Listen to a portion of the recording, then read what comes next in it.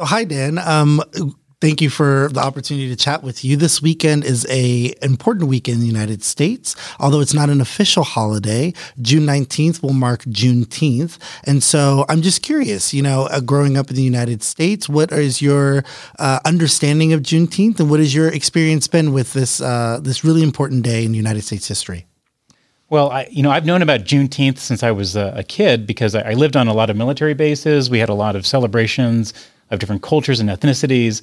But I confess I didn't really know anything about what it really meant until I moved to Texas when I was a law student. And I had a classmate who was African American, and he kind of, we're friends, and he kind of elbowed me one time, and he's like, "Do you know what Juneteenth is about?" And I was like, I don't know. It's something to do with the Emancipation Proclamation from where Abraham Lincoln freed the slaves.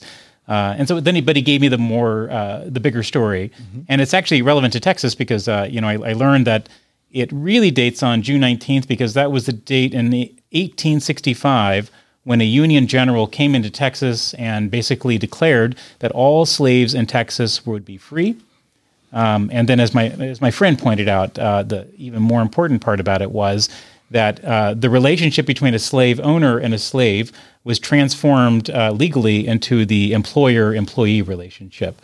And so, this didn't just give African Americans freedom, but it also gave them economic justice and access to those legal rights as well. So that's my evolution of figuring out what Juneteenth was, and I've enjoyed celebrating it ever since.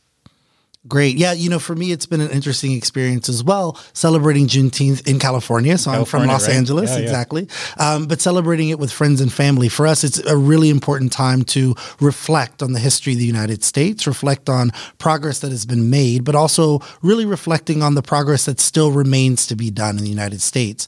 And I think particularly right now with everything going on in the United States related to the Black Lives Matter movement and other movements looking and seeking for true equality and justice, it remains an important time for us to use this date and every other date to think about, again, progress that has been made, but what else needs to be done, both in terms of perhaps regulations, in terms of, communities coming together and really understanding that, we as an American society should all be equal and should be treated as one people, if you will. So no, Juneteenth has been a very important part of my life, and I know will remain a very important holiday moving forward for me. I mean, I don't think the story of America is a story of us being perfect from the beginning. It's us figuring out what we haven't been doing right and then getting it right. We've had these lessons learned in really difficult ways, but we've always tried to chart our path towards a brighter future. So, I don't think Juneteenth should be just a black holiday. It's this holiday that we all should celebrate together.